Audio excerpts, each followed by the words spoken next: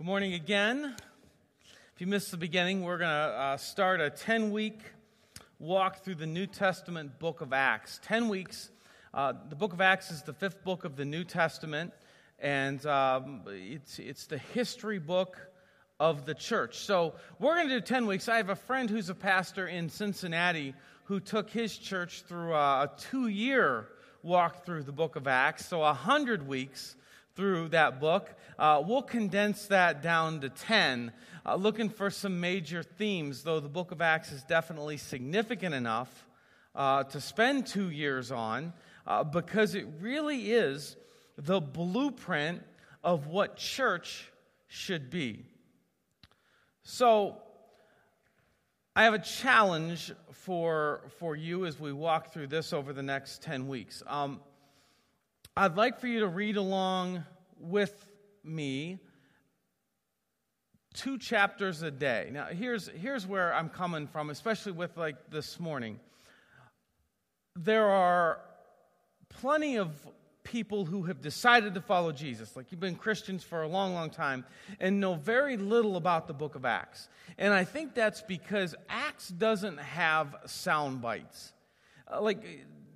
Many Christians read the Bible really for sound bites. We need that little inspiration for the day, right? That thing that we're going to put on an index card on our mirror in the morning, or on the fridge, or that thing for the wall. And so we a lot of times read the Bible for give me something inspirational to lift my day. And Acts doesn't have that.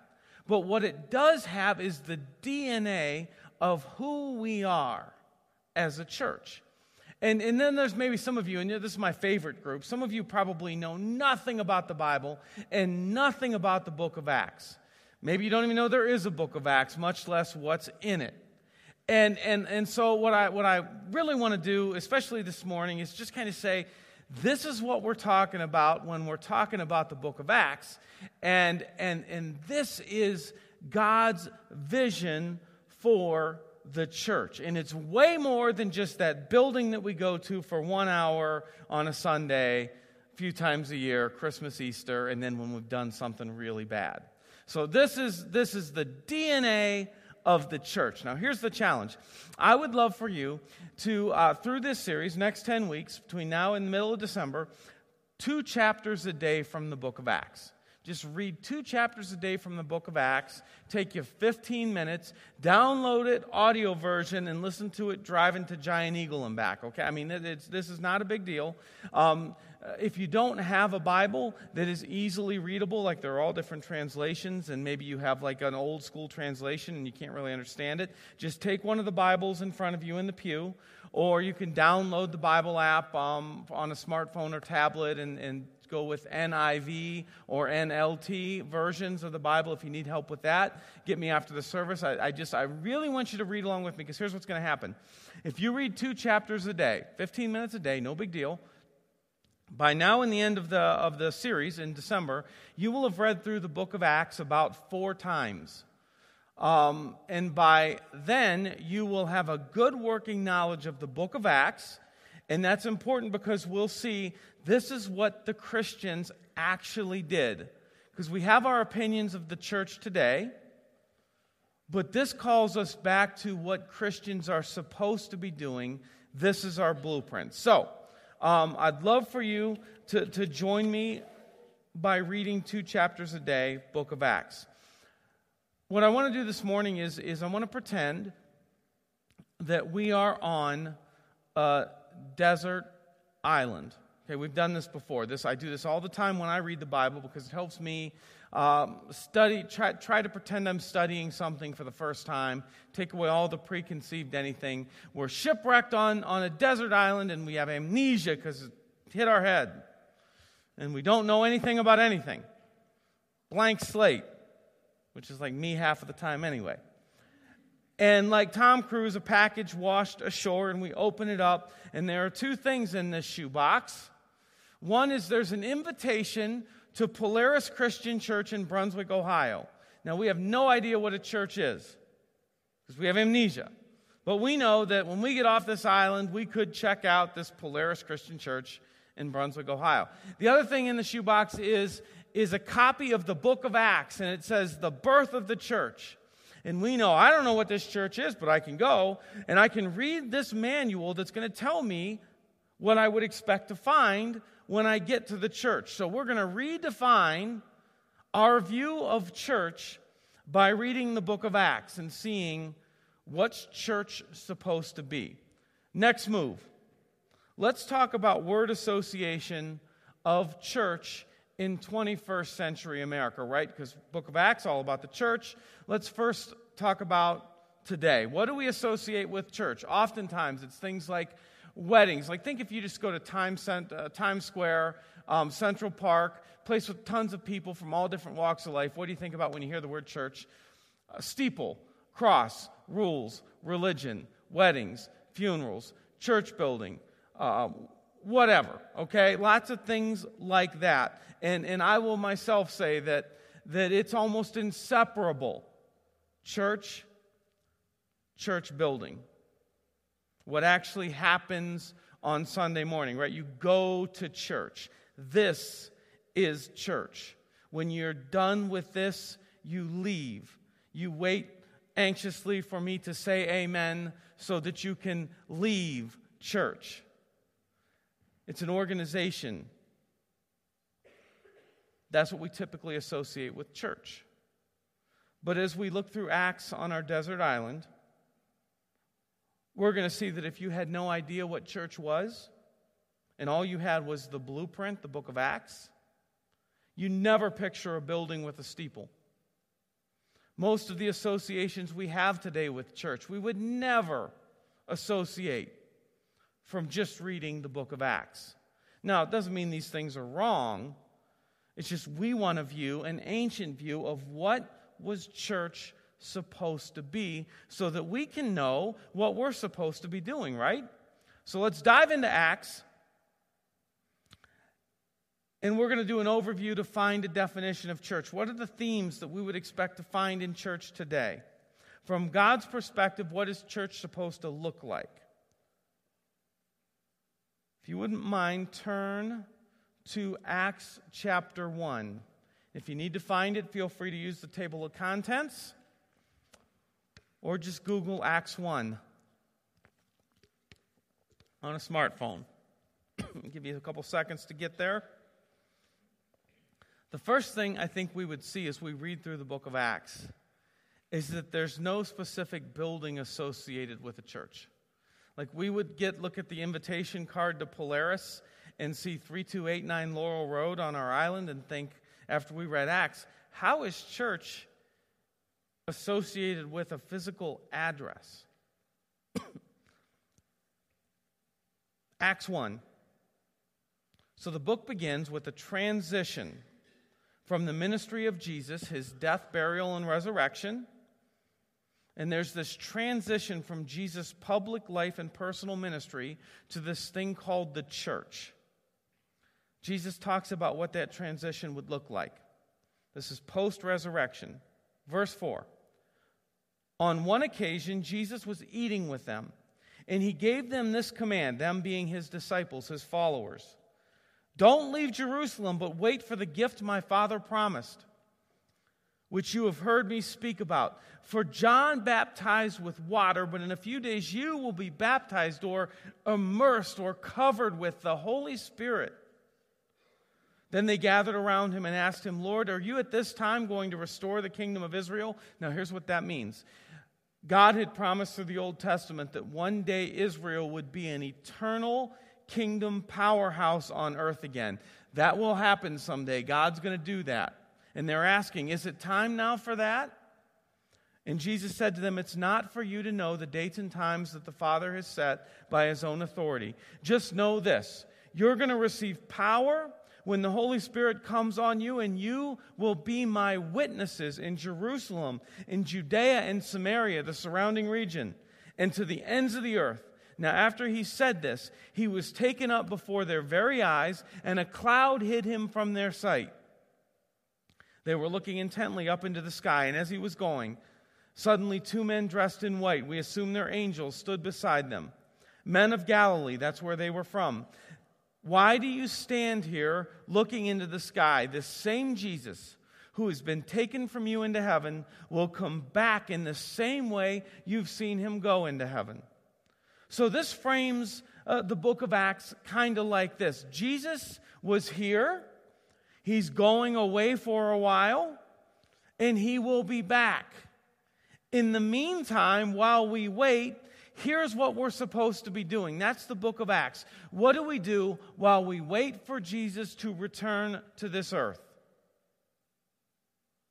It's kind of like the meaning of life. What are we supposed to be doing while we wait for God? That's the book of Acts. So Jesus tells his followers, I'm leaving. You wait in Jerusalem for the moment when you're going to receive power from God called the Holy Spirit. So here's the moment when that happens. And this is what would be considered the birth of the church. Chapter 2, verse 1. When the day of Pentecost came, I'll explain that in a minute, they were all together in one place, the believers, about 120. Let's just say a room this size, together in one place. They're in like one big gathering place, one big house. Suddenly, a sound like the blowing of a violent wind came from heaven and filled the whole house where they were sitting. They saw what seemed to be tongues of fire that separated and came to rest on each of them. All of them were filled with the Holy Spirit and began to speak in other tongues, other languages, as the Spirit enabled them. Now there were staying in Jerusalem God-fearing Jews from every nation under heaven. When they heard this sound, a crowd came together in bewilderment because each one heard their own language being spoken. Now, since we're all going to read our 2 chapters a day, I don't have to read all this, but let me summarize for you. The Jewish calendar, which obviously this is Jerusalem, so it's like Jew Central back then and in much case today. It rotated around major feasts. And during these feasts, one of them was Pentecost, you would kind of leave where you were as a practicing Jew and make your pilgrimage to Jerusalem to celebrate together with other Jews. Now, Christianity started as a branch off of Judaism. So these followers are there in the middle of Jerusalem where there are Jews from all over the world gathered. It's all packed in. All of a sudden, the Holy Spirit hits this house like a freight train, and these people are now speaking loudly out into the community, and people are hearing them in their own languages from all around the world. So this is a spectacle, right? You don't see this every day.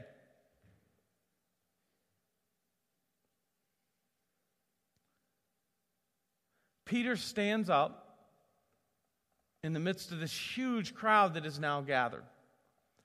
And he says for the first time, he gives like the first sermon where he says, you know, Jesus who was crucified here a couple months ago in Jerusalem.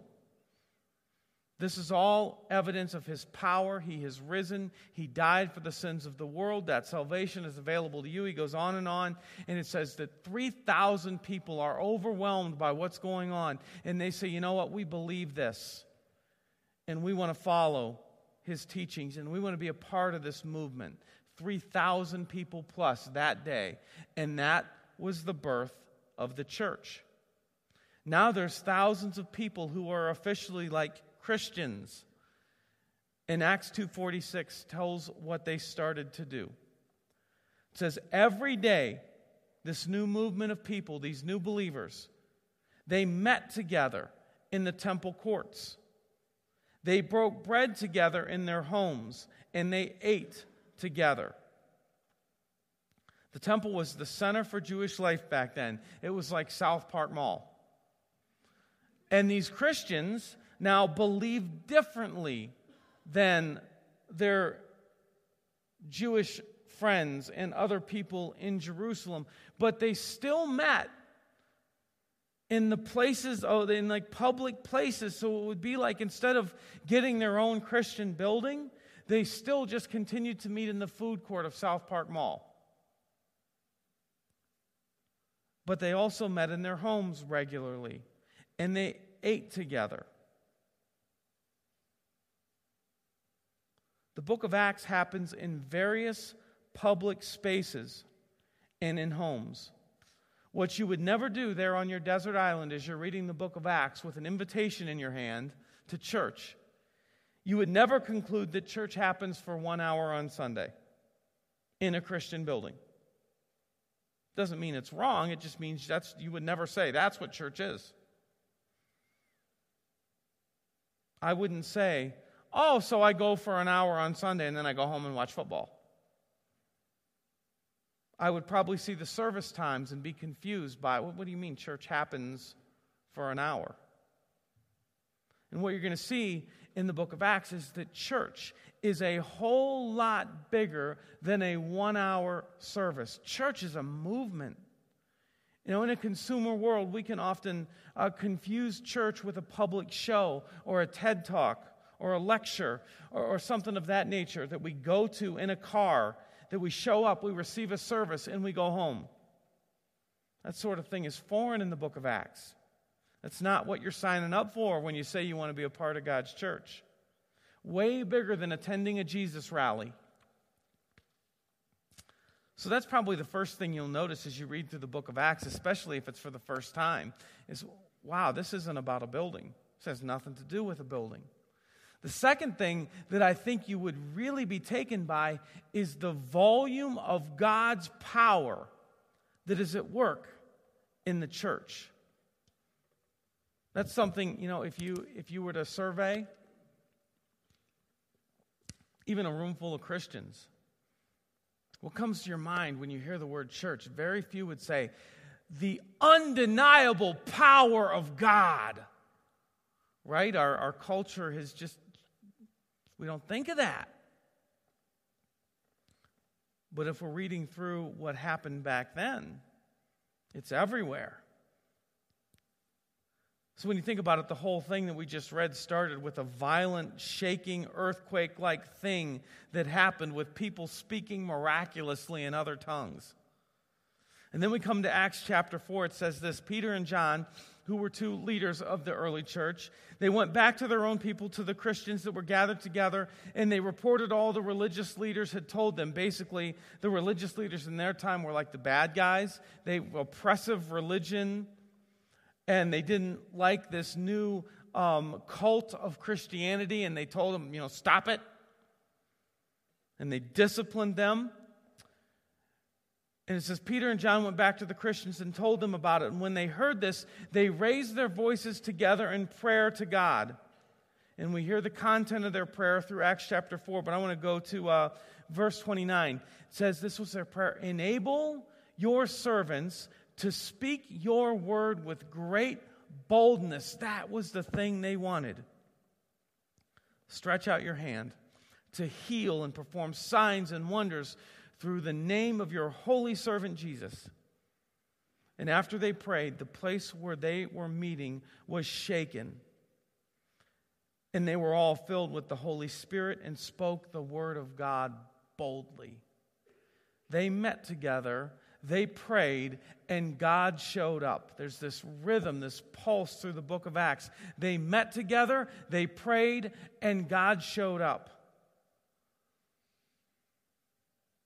Acts chapter 5, verse 12 and following, the apostles, the church leaders, performed many signs and wonders among the people. And all the believers used to meet together in Solomon's colonnade. That was a part of the temple. And no one else dared to join them, even though they were highly regarded by the people. Nevertheless, more and more men and women believed in the Lord and were added to their number. As a result, people brought the sick into the streets and laid them on beds and mats, so that at least Peter's shadow would fall on them as he passed by. Crowds gathered also from the towns around Jerusalem, bringing their sick and those tormented by demons and impure spirits, and all of them were healed. There was so much power in the early church that people thought, if I could just get Peter's shadow to fall on my sick kid, she'll be healed. That much power and expectation in the early church. As you read Acts, you'll read about Stephen and Philip, who performed miracles all over the place. They're powerful forces that spread the movement. You'll get to Acts chapter 19, and you'll read this in chapter 11. God did extraordinary things through Paul, so that even his handkerchiefs and aprons that had touched him were taken to the sick, and their illnesses were cured, and evil spirits left them. There are supernatural prison escapes in Acts. People are stricken with blindness and healed from blindness, smited by God, raised from the dead. Demons are flying around everywhere, screaming and yelling. The Holy Spirit of God is everywhere. There are dreams and visions and prophecies and future events. As I'm reading on my island, I'd probably think that if I could just get to Polaris Christian Church, I would see lots of prayer, lots of expectation, lots of God's power everywhere. And that's the pattern in Acts. Christians meet together, Christians pray, and God shows up in power. That's a pretty good vision for a small group. We do small groups at Polaris. People just get together in homes, read Scripture together. Kids tear up the house, eat together, and we pray. But if we're reading the book of Acts, that's where the action is. It's Christians that meet together and pray, and then God shows up. So God's power is everywhere in the book of Acts, but it's also, we would read this and we'll see danger and hardship.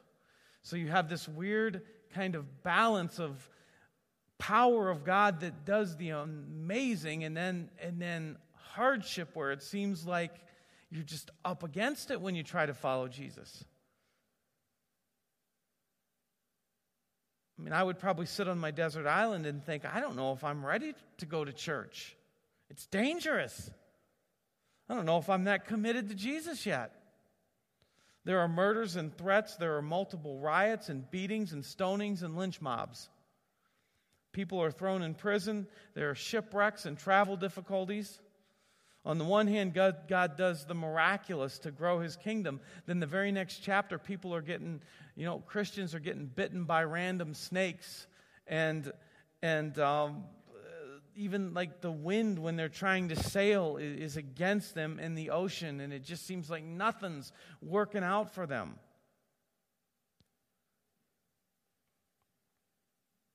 One thing's for sure, if I'm reading the book of Acts and contemplating Polaris Christian Church, I'm probably not saying, I'm going to go church shopping and see which church has the most to offer me. I'm probably going to be a little nervous to go because of the dynamic power of God and the hardship and suffering that comes my way if I commit to this Jesus movement. In fact, what we already read says that the people in the first century were a little bit afraid of the Christians because of all that power that was at work. Like they had second thoughts about it. Oh man, I respect them, and obviously God's power's at work there, but man, I don't know if I'm ready for that.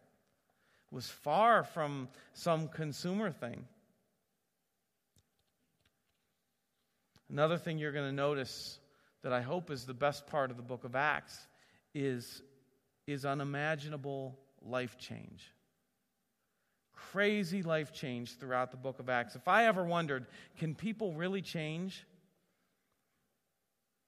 I would not only think it was possible, but it was certain if I could just get to church and experience the power of God.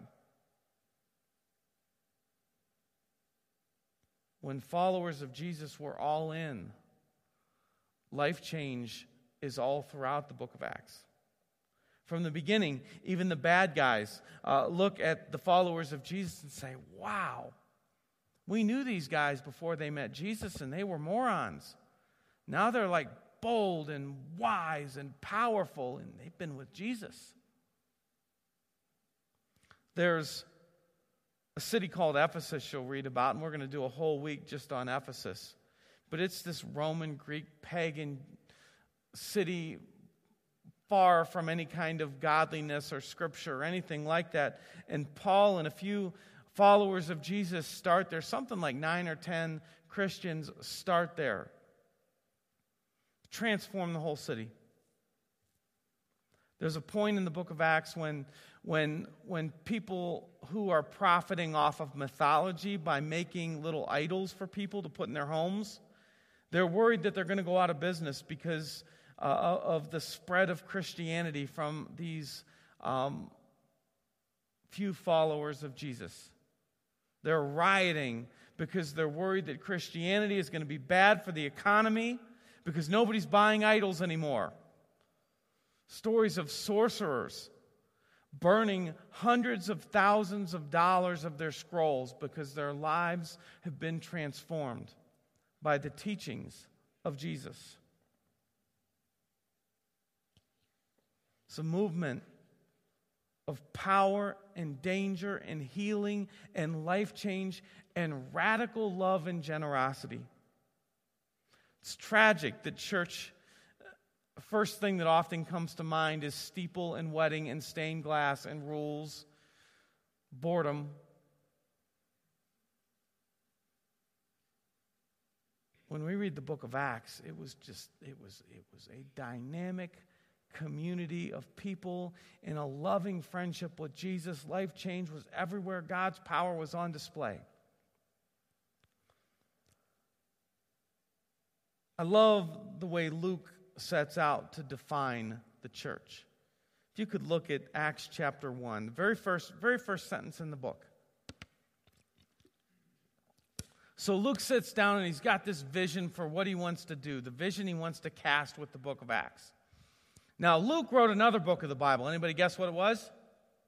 Luke.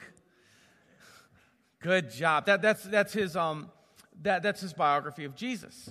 Okay, so he writes Luke, and Acts is a sequel to Luke. He starts out Acts, which is the sequel. In my former book, which is Luke, in my former book, Theophilus, the guy he's writing to, I wrote about all that Jesus began to do and to teach until the day he was taken up to heaven. All that Jesus began. So his first book, Luke, was about all that Jesus began. We would naturally then conclude that his second book is about all that Jesus continued to do through his church. That's the church. That's what church is. It's a movement of people continuing the redemptive work of Jesus. That's our identity. It is not a service from 9:30 to 10:30. It is a movement of people committed to continuing all that Jesus began. When you say you want to be a part of a church, what you're really doing is saying, I want to continue the Jesus movement. We're a people who are taking on the lifestyle of Jesus and continuing to fix the world. That's what Jesus began. So we should ask ourselves as individuals, and this would be a great takeaway. If you think you're a part of a church, what are you doing to continue the work of Jesus? What are we as a church doing to continue the work of Jesus? What specifically am I doing in my life right now to continue the redemptive work of Jesus? And start from there. Because there are plenty of Christians, and there are seasons of my life where I could look at what am I doing right now to really continue the work of Jesus? That ain't just attending church. The work of Jesus is actively redeeming the real people around us. Redeeming means fixing, helping, saving, whatever it is, something real that makes a difference. That's the church, continuing the work of Jesus. Three quick takeaways. I'm going to kick you 3 times and then we're done. The first is this. This whole thing is a continuation of Jesus, which means it's all about Jesus. This, us, is all about Jesus. You want to know what you're supposed to do? Study Jesus. And do what he does as much as you possibly can. Now, I, so far, haven't been able to raise anybody from the dead and walk on water. but I'm going to do what I can do. And I'm going to make mistakes every single day for the rest of my life. But to the best of my ability, every day, I'm going to try to follow Jesus. So let's simplify church as much as we can. It's still hard, but it's simple. Study the teachings of Jesus and do them to the best of your ability. That's the first takeaway. Second takeaway is this. As you read the book of Acts, don't be discouraged when you see differences. In other words, I doubt you're going to see the kind of power at work in Polaris that was at work in the book of Acts. Rather than be discouraged by that, let's commit more fully to doing things the way they did in the book of Acts. Because it could be that while we're saying, God, why don't you do that stuff anymore? God's looking at us saying, people, why don't you do that stuff anymore? And instead of being discouraged by the lack of passion or by the lack of power, maybe we could say, you know what, I'm gonna get together with more people and pray more often. I'm going to engage on a deeper level in my small group. I'm going to pray more often and with greater expectations. I'm going to do things more the way they did it. Believing that then we'll see what they saw.